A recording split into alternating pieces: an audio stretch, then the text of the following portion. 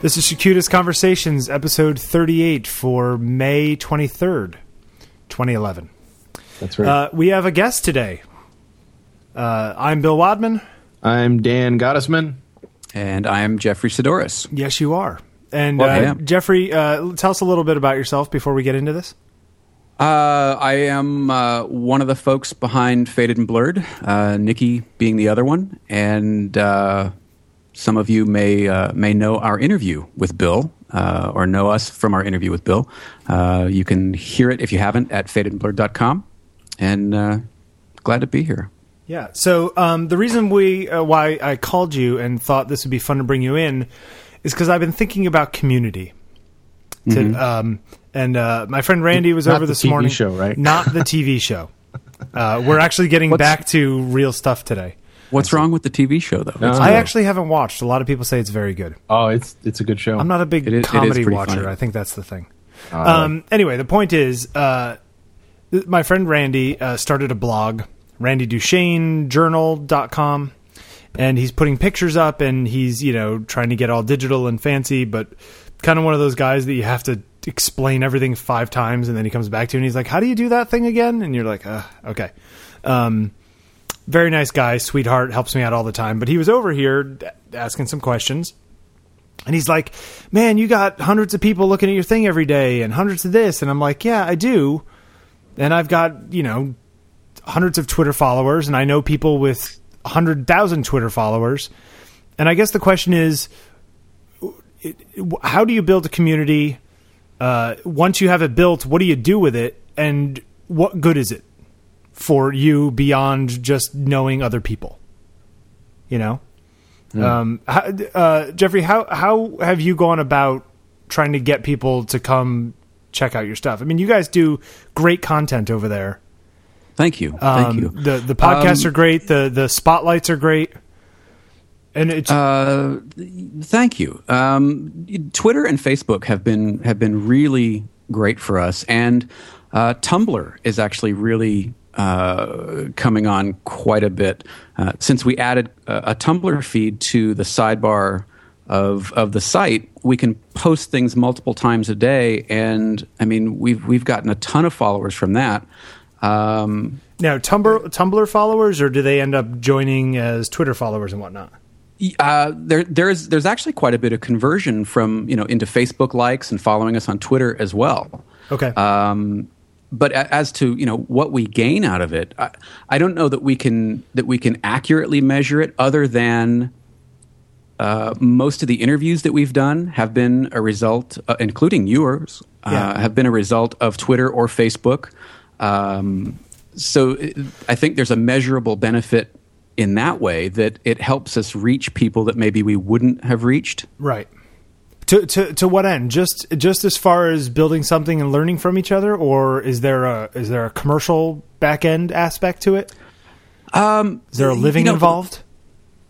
There's not yet. I mean, there's definitely the idea of monetization, but I think it's a fine line, because we don't want to plaster ads and buy this and buy that all over the site. It really is about the content. You don't want to be so Strobist? It's trying.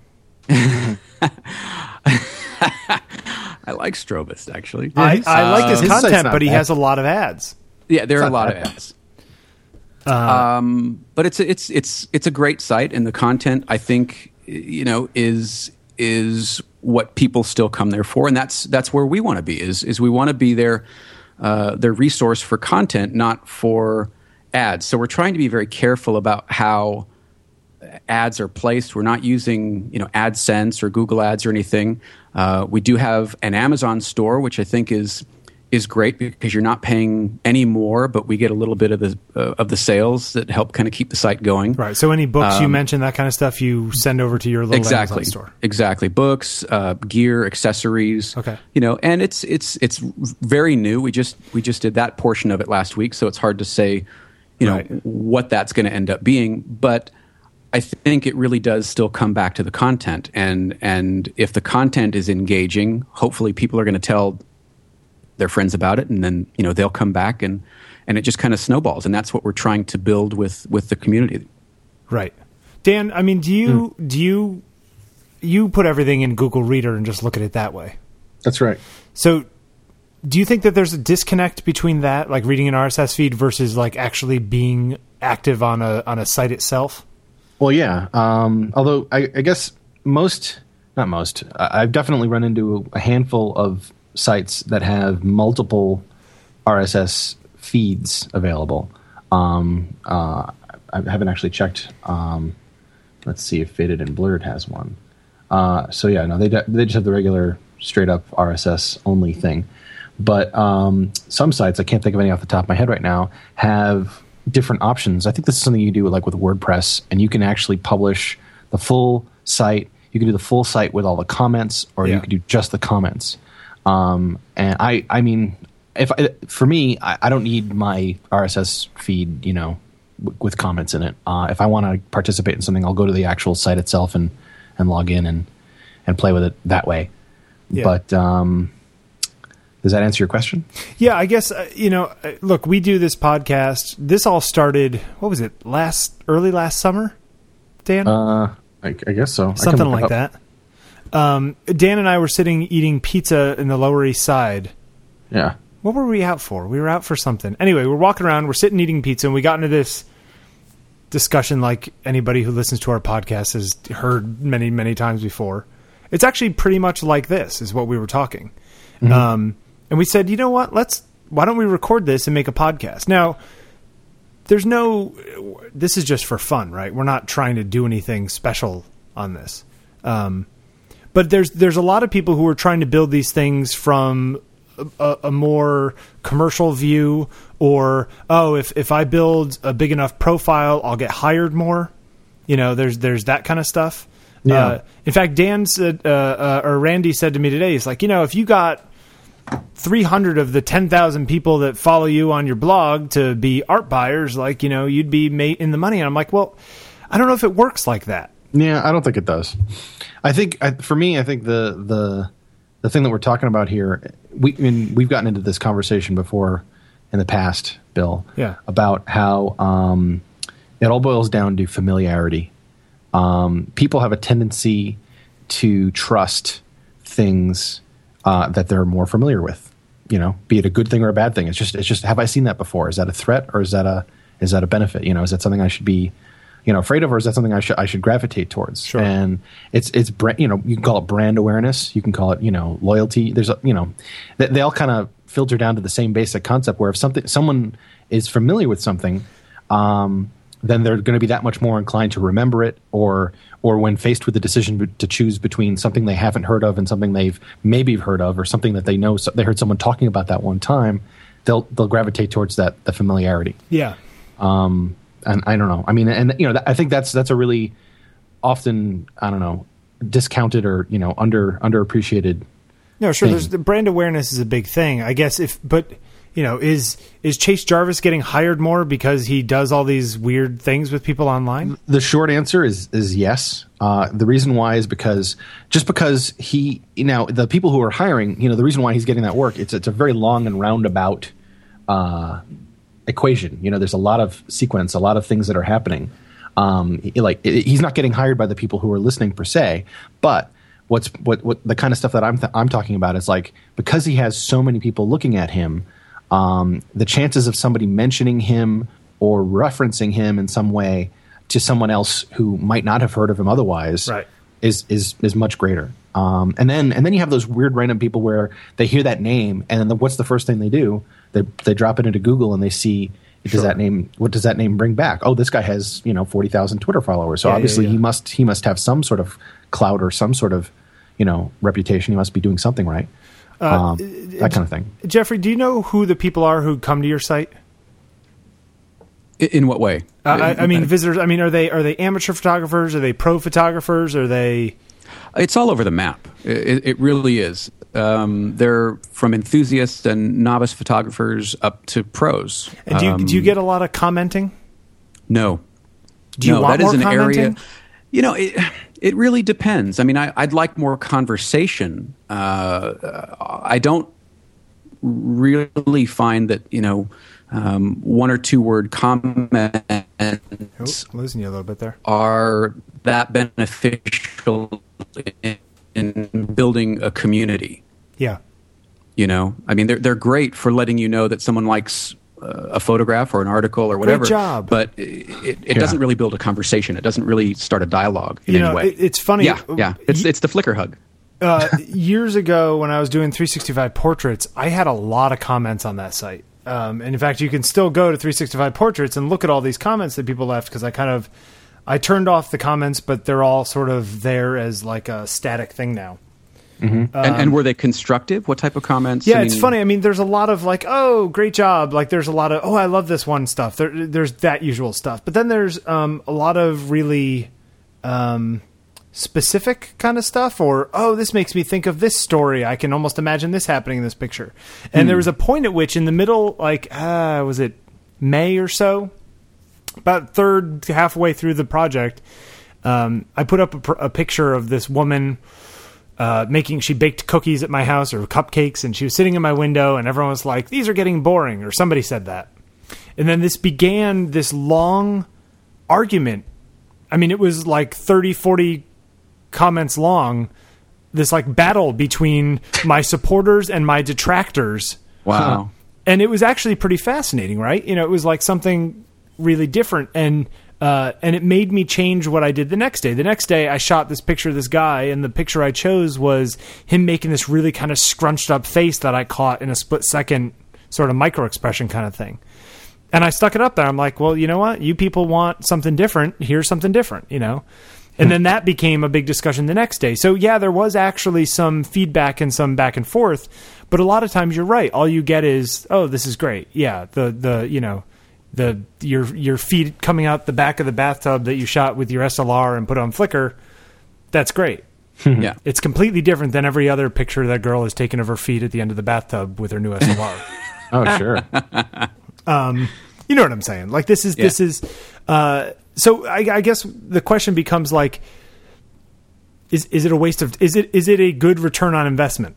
You know, you spend a lot of time on that site working on yours. Me? Yeah. Yeah, I think it's absolutely worth the return on investment, because we're building something that we believe in. We're building something that we're proud of.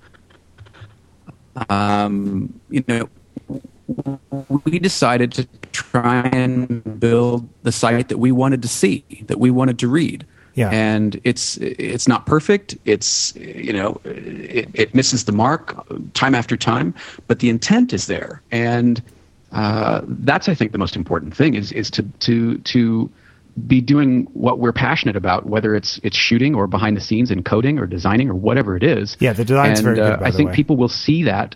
It takes a bit of time. Yeah. I mean, we can't. Thank you. You know, we can't all be like Ashton Kutcher with 18 million followers or something.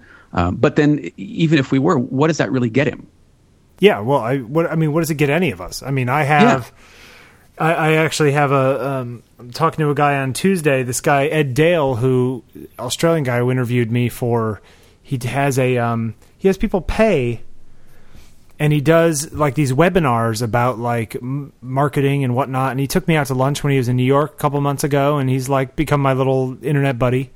And, we're having a little talk on Tuesday about sort of gaining followers and like his thoughts on the matter and like why he's trying to do it and like how, ideas that he's come up with to like gain following. And it's just really interesting. It's funny because I bet you half the people that follow me on Twitter are themselves internet marketing people. Hmm. Oh, I think that's safe to say about lots of people, man. I mean, you go to Twitter, especially is just like, oh, I'm a professional in internet marketing. It's like, yeah, so is everyone else. SEO, yeah, dude, all that crap. I dare you to tweet, make a tweet with the word iPad in it. Oh yeah. Oh, the other day I made a joke about somebody said, "Oh, what are you going to do on Saturday when the apocalypse comes?" Oh my god! And some guy said, "Oh, come out with us. We're going to go looting, my friend." And I was like, "Oh, that's cool. I do need a new TV." As a joke, right? Right. Instantly, I get need a new Samsung television. Blah blah blah blah. Wow. Samsung. Yeah. I was like, "Oh man, this is ruining. This is not what this is about." No, you got to on the not to go off on a tangent here, but Twitter is, for better or for worse, they are paying attention, and they are, I think, they're changing stuff. Yep. And for every 2 or 3 stupid things that they do. They do actually do one kind of cool thing every once in a while. Hey, well, you and I, Dan, were talking about how I had that problem with the Moo cards, and I tweeted about it, and the next day I get an email back from the head of public or customer relations. Right. But you're talking about like Twitter as a service. I'm talking about Twitter as like a company. Like Twitter as a company. Decisions, like because they've made some choices to change the actual service itself and the way it behaves. Did you know why it's 140 characters? Well, I just found this out the other day. There's a couple of reasons. Why? What's the reason that you have in mind? Apparently, it was originally SMS based. Yeah. So it was limited by 160, and then they took 20 as like reserve characters for doing metadata and whatnot. Yeah. I had no idea. Do you know? Have you ever seen like the underpinnings of what a tweet actually is? It's like a huge chunk. It's like a huge page of HTML. There's not HTML, but it's like XML or something. Oh, is there a lot of crap in there? Oh my God, there's tons of crap. Each tweet is like a ton of crap. I'll see if I can find it. Put a link in. Yeah, it's insane. That's a great quote. Each tweet is like a ton of crap. Okay, well, there's the other thing too. Okay, when I was out in San Diego, I went and shot Gina Trapani. Right. Gina, total absolute sweetheart. Can never ever say anything bad about the girl. She's fantastic. Now she has 130 something thousand followers, a lot of followers. Mm-hmm. She follows 600 people. Now there's people like her, and then there's people like say Chase Jarvis who have 40,000 followers and they follow 40,000 people. He makes I think he just makes it a policy to follow follows back. Right. Yeah. And there's arguments to be made for that building community and whatever it is, but it's almost cooler when somebody's just like, I have all these followers, but I'm very selective of who I follow myself. Yeah. And there's a whole different way of looking at things, Totally. I mean, and I'll be honest with you, man. Sometimes I will make a decision about whether or not to follow someone based on what their stats are and who they're off. The fact that you can actually see the who someone is following, that kind of has that interesting implications, or who follows them, right? Exactly. I do that sometimes. I'm like, and I think I actually, because Gina started following me, and I got to tell you, I'm like, okay, of all the people that follow her, she only follows 600 people, and I'm one of them. That makes me feel pretty good. Yeah, right. There's like, oh, well, that's a tacit, nod of approval. Yes, exactly. I don't know. How do you, Jeffrey? How do you deal with it? Do you follow everybody? No, actually, we don't. I mean, we're looking at who follows or who sends, the @ messages, and I think probably the same thing that you do, Dan, is we just kind of see what kind of business they're in or what they've actually been. Are they active on Twitter? Do they tweet anything that's relevant to what we're trying to do, and will it help or benefit us? Do you try to stick with photographic people? No, actually, Well, you have your own personal and a Faded and Blurred account, correct? Right, but the Faded and Blurred account is quite a bit larger. But design related, art related. I think there's even some music related folks in there. I don't like to limit it, really. Today I was talking to Randy, and we brought up Thomas Hawk. Do you guys ever read Thomas Hawk stuff? No. Okay, he's a big photo blogger guy out in San Francisco. He's got huge. Let me see. Nice guy. I actually shot him for 365 years ago. Hawk photo. This guy is like, he runs ThomasHawk.com, and he has this big photo blog, whatever it is, and he was a big Flickr guy, and he's just one of those guys that's just out there all the time, Let me see if he's got a Twitter feed. Let's see how many. Okay, yeah, he does. Okay, so he's got a Twitter feed, and he's got 18,000 followers. Nice. Wow. And this guy, first of all, it's a pseudonym. It's not even like his real name. But he carries around this big backpack, camera, bunch of lenses, laptop, everywhere he goes, and he shoots a lot, like puts all of us combined to shame. And then he culls it down to 10 finished images a day, which he sticks on like some service or on Twitter or Flickr rather, and on his Drobo. And his goal is to have 100,000 really great finished images by the time he dies. I think I've heard of that guy, but was he on TWIP one day? He may have been. He's the kind of guy. Now the thing is that as far as I know, at least when I first met him a few years ago, it wasn't a full-time job for him. This was just like this side thing that he does. Oh, so wait, how is this a full-time job for him now? I don't know that it is. I haven't talked to him, explicitly, because it's a pseudonym. I don't even remember what his real name is. But the point is that like this dude who's just doing it on the sides got more followers than all of us. And it's just kind of interesting. And what makes that? What determines that? Well, that's what I'm trying to figure out. It's like, you write great content. I think I put up good content, and they always say, like, just make good content and people will come. And I've been making good content. I mean, look, I have a following, but I don't have a huge following. 365 Portraits used to get 20, 30,000 visitors a day. Yeah, but you had a bump, dude. You had a pretty huge boost from Ze Frank for that. I did, no, absolutely. And but even then, and then I was Yahoo Site of the Day and all those things. Right. True, right. Absolutely. But I maintained that for that long, and it's just kind of But I guess the argument would be, well, yeah, Ze Frank sent people over, and Yahoo sent people over, and actually Chase Jarvis sent people over too at the time. So, but isn't that the whole thing? Like, okay, of course they're going to send you over. You're making good content, Right. But then what keeps them there? What keeps them? That's the thing. Does it eventually wear thin and they just kind of move on to something else? 365 Portraits, I think, was specific because people like looking at pictures of other people like that. If you know that it's always going to be a portrait a day, there's a lot of people who are interested in that. What I do now, and what maybe you do, Jeffrey, is... And even Dan's writing on his blog. I mean, this is the kind of stuff that like photo people are going to be interested in, but my mom would never read. Right. Yeah. But there's a lot of photo people out there, as we all know. So how do you even get into that whole world? Because that's a whole other little, I don't know. That's a whole other little universe of people that are swirling around, and it's just how to stick your net in and grab a lot of those people, or how to get the word out so that they know that your site exists at all. What are you going to do? Advertise on Google?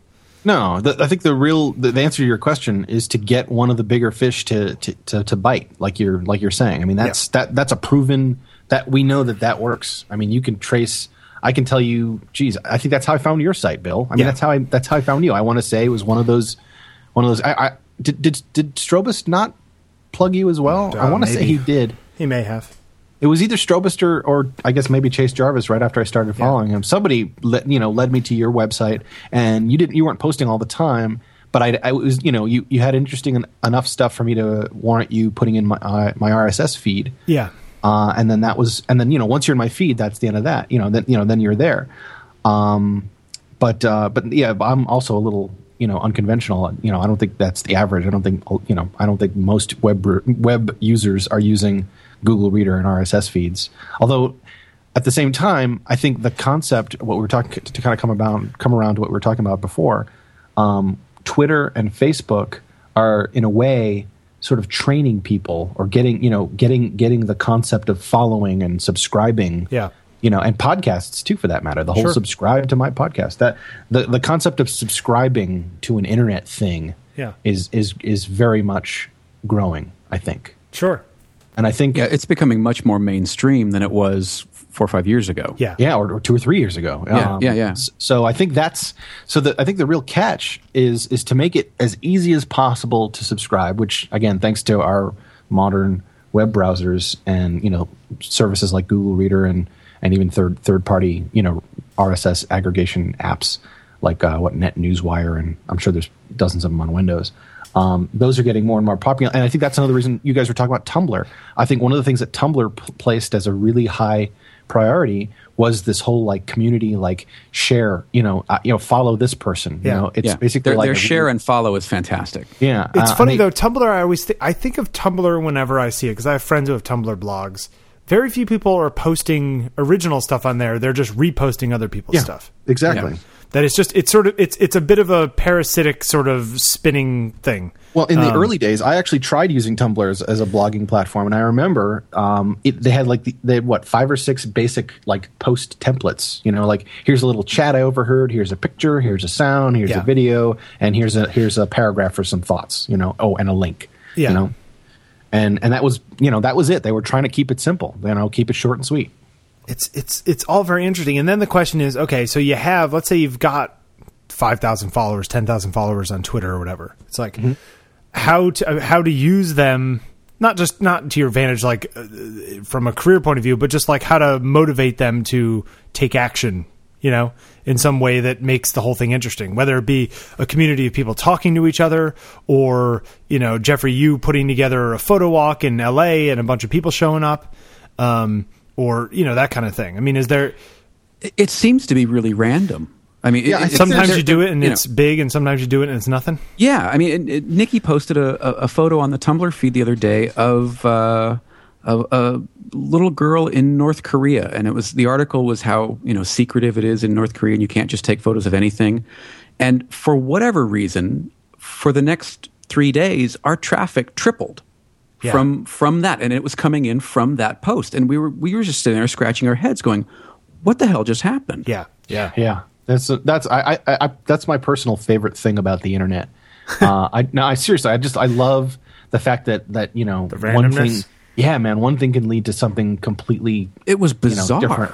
I think it's really cool. I think that's one. I mean, and there's nerds out there, working on that problem right now. In fact, there's probably someone out there who can answer that and who has the tools and the experience to show you the breakdown of oh, well, half of your traffic came from here at this time of day, which coincides with the post that was on this particular blog. Sure. That was, that's a source for these 3 people who, whatever, and it's simple stuff like that. Something else I was going to mention, to sort of answer your question or try to come up with an answer for the question, Bill, is basically to try and, I think you've got to try and game the system, so to speak. And what you want to try and do is tailor your posts, tailor your content to your the person that you want to repost it. I mean, to use the fishing term, you want to pick the the really, really specific bait. Like this particular fish really likes bacon. So you want to put the bacon on the hook. And sure, maybe lots of other people like bacon, but you got to get like maple bacon or Canadian bacon. Love that video.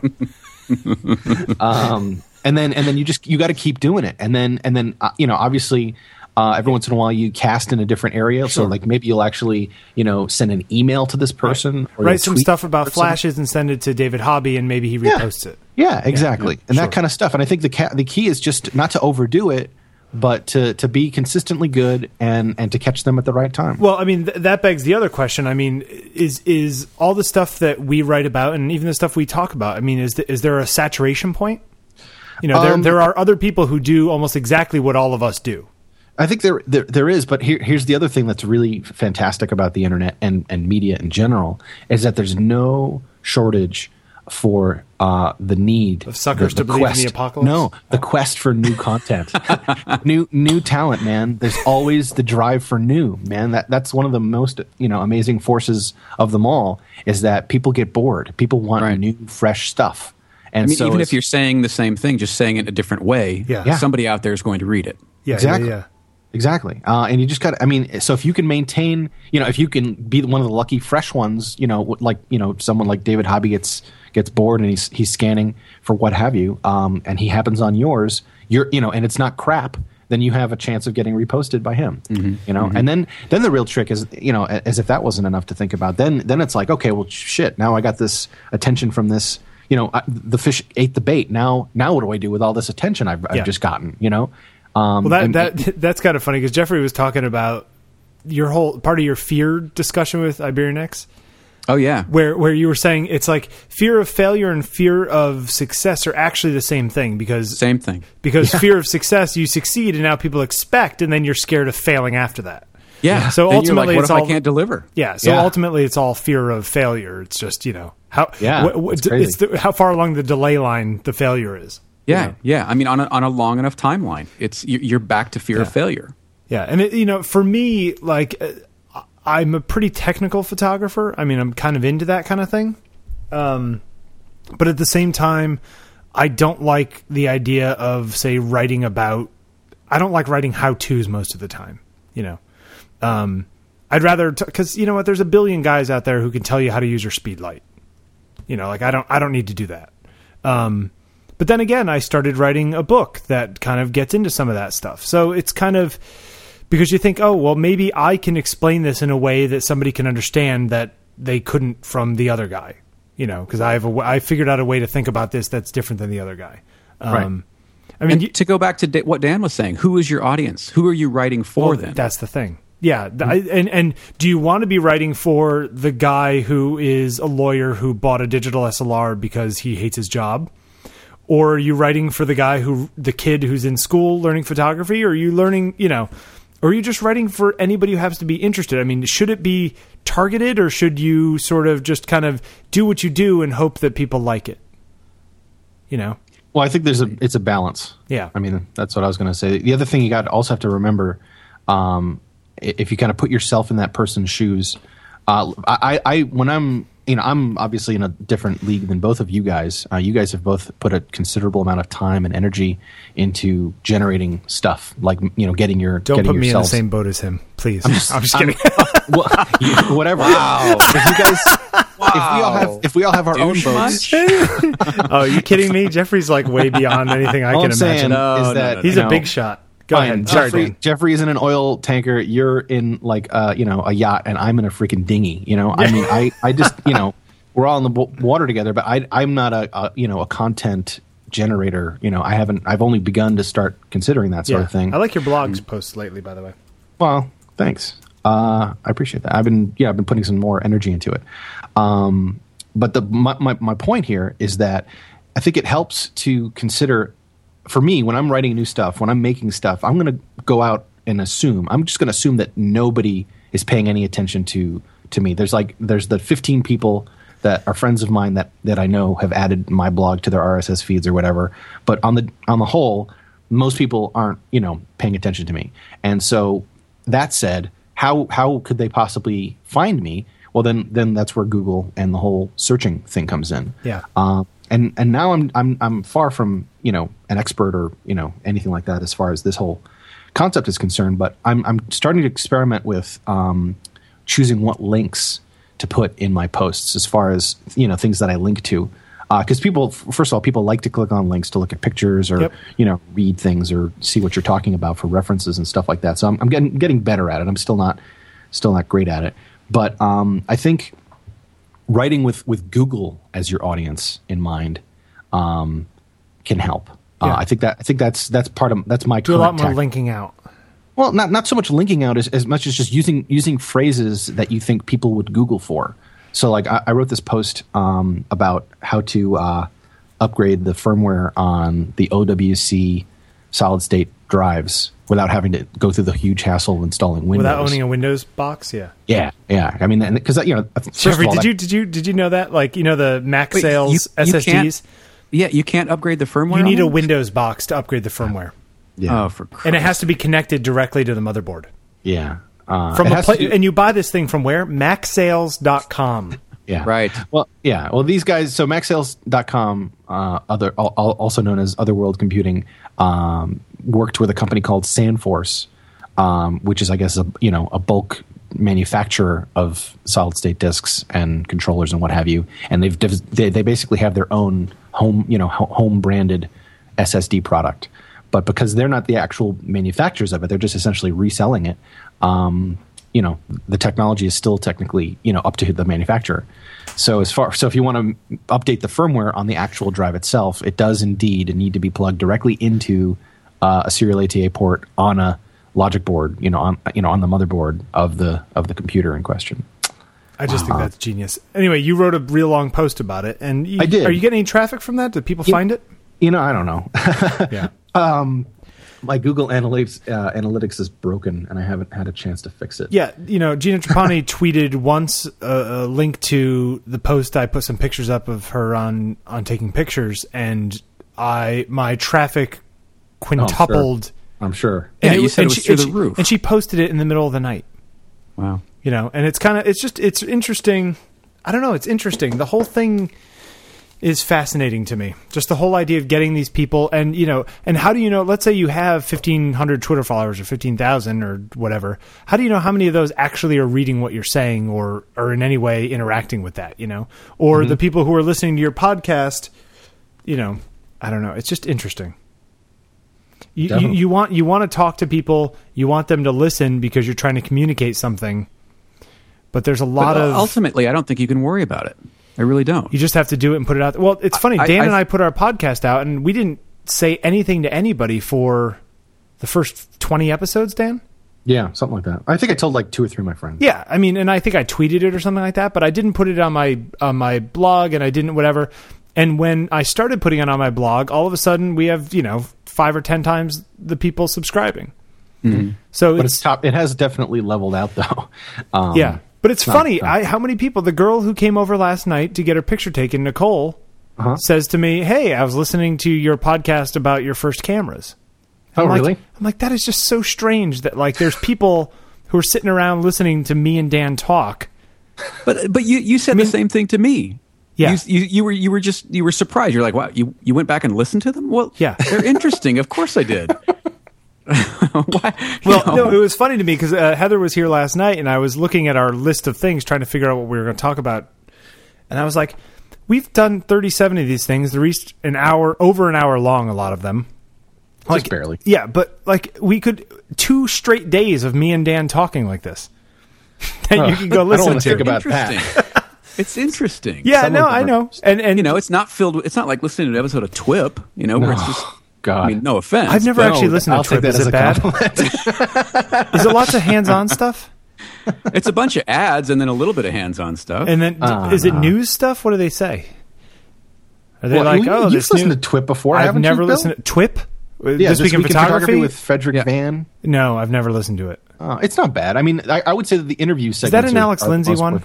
Yeah, he's on there too. Interviews are good. Alex Lindsay. When they talk to, they'll basically, I would say now, maybe at least every other episode, they'll have a nice, 30-40 minute chat with some photo related person. Someone. I hear Apple's putting out a pile of poop. Alex Lindsay's like, I'll take 2. Yeah, that's annoying.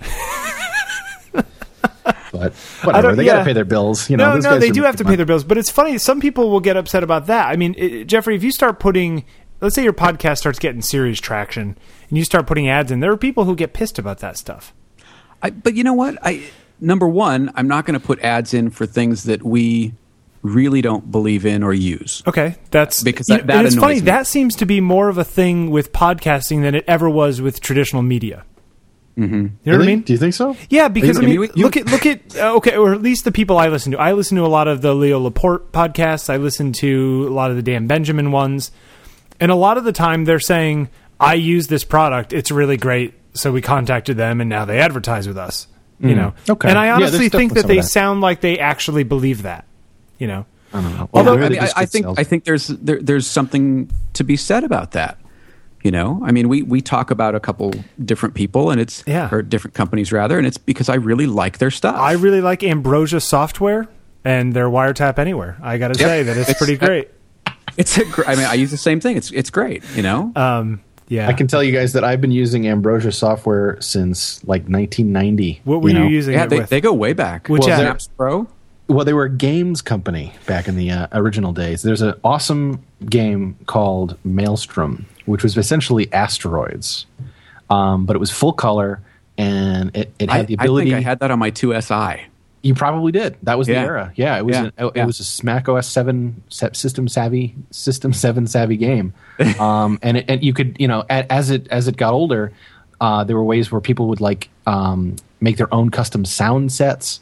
And then there were high score files that would get passed around, and then they were a games company from the get go. Andrew Welch, I want to say, is the name of the guy who started it all.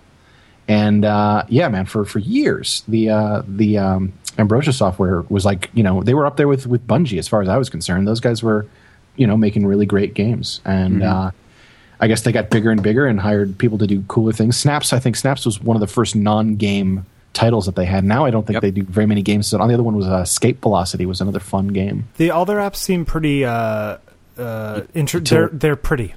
And they're useful. Yeah. Well, I would say Andrew, that company is one of the founding, I would consider them in the top 50 first big name Mac Apple developers. Yeah. Since forever. They still feel kind of indie to me. Yeah, they totally do. I think that's really cool. It's totally. Like they're not EA or they're not, No, nothing like that. No, and they're handy little things that you can't find anywhere else. Yep, right, and they're still shareware too, man. Yeah. That's another thing I think is super valuable, like the concept of shareware. I mean, not to get on a totally different tangent. We can slide into something else. I'm fine. The whole Mac, the Apple. Apple has this new App Store for the. What are they calling? Are they calling it the App Store? It's an App Store. Yeah. Yeah. It's the on the desktop. How do you feel about that? Me personally, I think it's a great idea in concept, and the only thing that's missing is the try before you buy thing. Well, that's the case with the App Store on the iPhone too. Yeah, that's the only thing. It's like I don't want to buy something that's $30 if I don't like it. Yeah, exactly. Centralized software updates, licensing, serial number, all that. The fact that it kind of kills all that stuff with one stone. Assuming you're buying a lot of your software. Well, and dude, that's something that's really interesting. More and more people are buying software these days. I think the iPhone and they're lowering prices as well. Yes, absolutely. Yeah, the 99-cent app thing works. I think it's a brilliant. Well, even the Aperture $79 on the App Store. At the flip, and iPhoto is $15. I still feel like Apple. I still think that them owning the store and making products which compete with other people on the store is somehow really illegal to me. Because like you can sell Aperture for whatever you want, and Lightroom, if it wants to compete and it's on there, has to be, you're taking 30% out of it, whatever the cut is. But them selling their own software, they're not taking 30% out of the cut, so they can be, you know what I'm saying? Like they can be 30% cheaper right off the bat and put anybody they want out of business.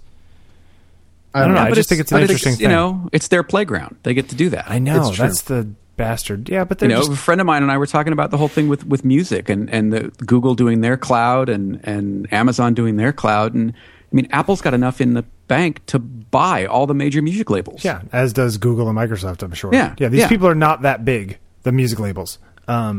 It's funny though. I'll tell you, the cloud music thing doesn't make any sense to me.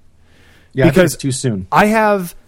The time that I want to use this to my music is when I'm on the subway and when I have no internet connection. And anybody who lives in New York City or San Francisco knows I can't even get my mail half the time, let alone keep a stream that's going to pull down 128K, That's true. So it's kind of like, okay, what the hell is the point of that? Like, do I really need 20,000 songs, or is having 8,000 songs on my device enough for when I'm out, Plus, bandwidth caps.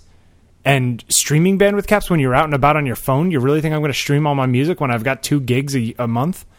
Right. It just seems really odd to me. It's kind of like there's two things fighting from either pole, Yeah, and storage on these devices is getting larger and larger and larger, which doesn't. Do you need more than 32 gigs or 64 gigs? I mean, the point at which it's 64 gigs on your phone. Come on, what the hell do you need to be? Wait, did you end up ordering the parts for your Hackintosh? No, because I'm going to be out of town, so I'm going to do it when I get back. But basically, all the parts that we discussed. So it will be a sweet ride. I have to make one little comment here. Is that I got an email from Newegg today. 15% off system memory for the next 72 hours. Really? Yes. So I just wanted to let you know that if you wanted to buy your RAM, you might want to do it. See, now why don't they consider SSDs? RAM, since 10% really off stuff. SSDs. Oh, really? Yep. With a different promo code. Would you still go with the OCZ? I would go. Yeah, OCZ and the Vertex 2 is great. If you want to do the 6G thing, it would be the Vertex 3, but it's like almost $100 more, right? Yeah, and then I think at that point, I'd need to switch motherboards at that point too. Yeah. Well, no. If you were going to do the Sandy Bridge, that's got a 6G. Okay. Those are got. But you know what the problem is that honestly, the big jump between hard drive and SSD. I mean, the transfer rate is great and everything, but really the big jump is the access time and the random stuff. So when you're jumping around the disk, it's like how responsive everything feels. Mm-hmm.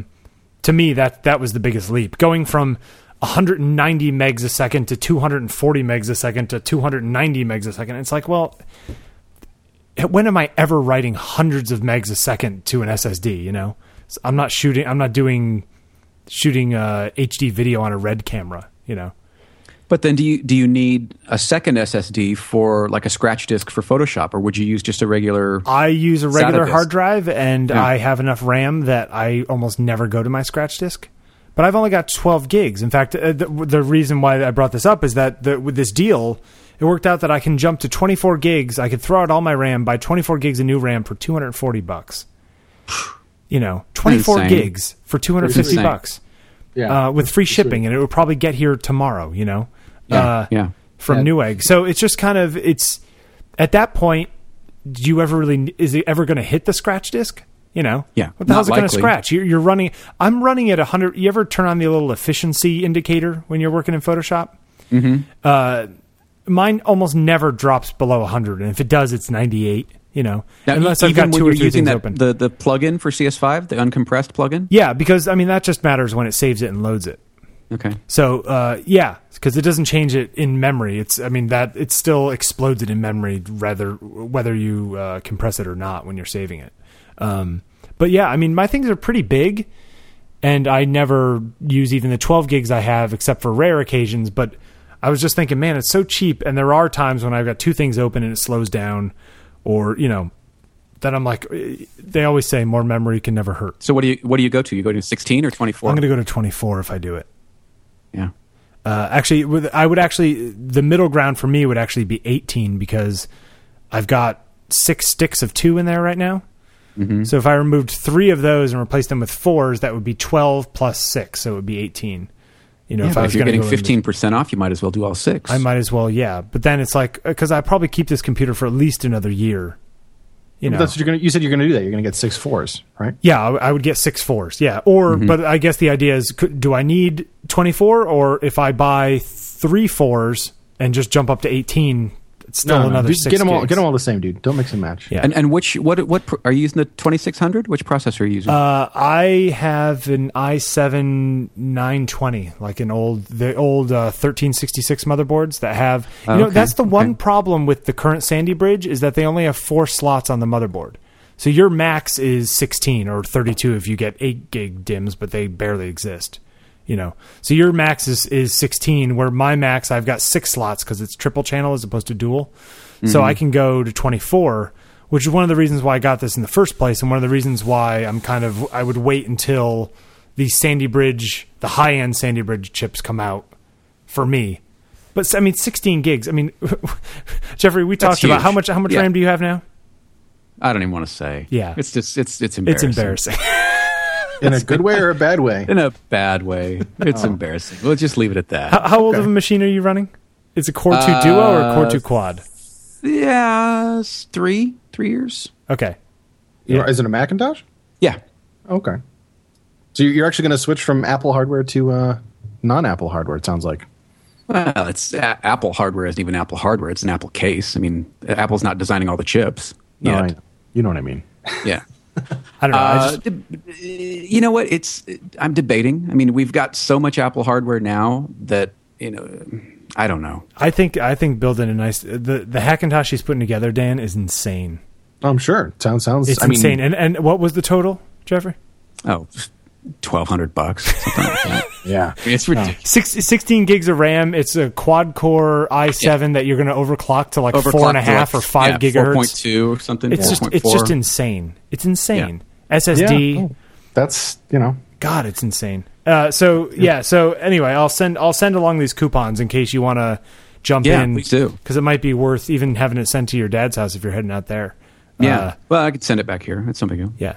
But anyway, I don't know, community. It was just an interesting thing that I got to be thinking about.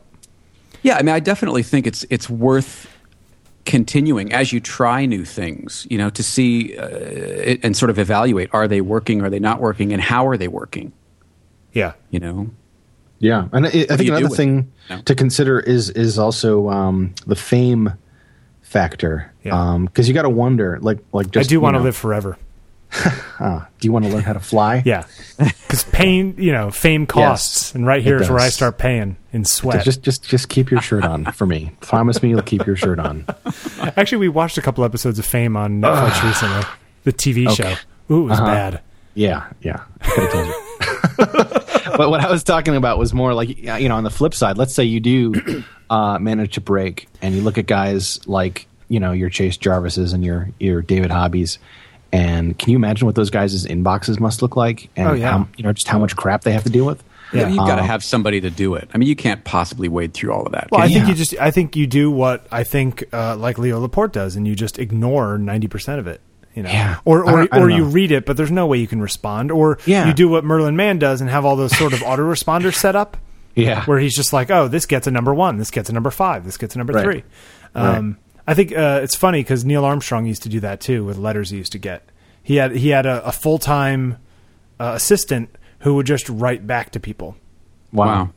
And it was, I mean, if you would have to, right? I mean, celebrities do that shit all the time. Yeah. You know? Yeah. So it's just, I don't know. And then what does that get you? I mean, if you're a guy who's always just on podcasts and talking all the time, then are you actually doing work? Are you making art? You know, I mean, right. how much new work is McNally and Hobby doing when they're on the bus all day long showing other people how to take the same pictures? Yeah, that's true. Well, that was a one-time thing. I think they're both back on. You understand what I'm trying to say? I do, and you understand my point. My whole thing is that I'm personally not a huge fan, or getting famous is not at all high on my list. You know, If that happens to me, it's an accident. No, I don't want to be famous. I just want. It's like you're right that there's a certain cachet that goes along with. You're up for a job, somebody else is up for the job, and they're like, "Oh my God, Bill Wadman! I know that guy. He's the guy who did whatever." Yeah, we're going to hire him, or maybe I can. You can charge more, or whatever it is. Right. I don't know. It's a whole different thing, and I mean, I don't know. That gets into a whole other thing, but we'll wrap this one up. But Jeffrey, everyone should go listen to your podcasts. Thank you. Thank you. Your podcast is really great, and the podcast that you did with IberianX on his podcast a while back. You know what? That was a lot of fun. That one was really good too. Yeah, there's part 1, which is over at the Candid Frame, and then we kind of bounced over to Faded and Blurred and did part 2, and I think we'll go back to the Candid Frame for the next one because people seem to really. That topic seems to be resonating with people. Yeah, I want to get in on that next conversation because I'd love it. I'd love it because I was actually emailing with him a little bit after our photo walk, and he's like, "Oh yeah, when I get back, I guess did he go to Paris or something?" Yeah, he went to Paris. Okay, so he's like, "Oh, when I get back and we get settled, like we'll do a Candid Frame with you," and I was like, "All right, great." So anyway, everyone go there. Great on it. Do me a favor and send me some links to those particular episodes, and we'll stick them in the show notes for people. Yeah, sure. And thank you very much for taking the time. No, thanks for having me. It was fun. Dan, you have anything to add? No, this is cool. It's fun to have a special guest. Yeah, we need to do this more often. It was easy now. Now we figured it out. Yeah, I'll come back. I mean, if that's an invitation, I'll come back. Yeah, let's. For sure. We'll come up with some more topics and make this a little bit more of a roundtable because it's fun sometimes to get another perspective in here. Yeah, because sometimes Dan and I, we're button heads. We're too stupid. We're just like slamming up against each other, trying to figure out where are we going? Where do we go? I don't know. But all right, till next week. All right. Later, guys. Bye. See, that was fun.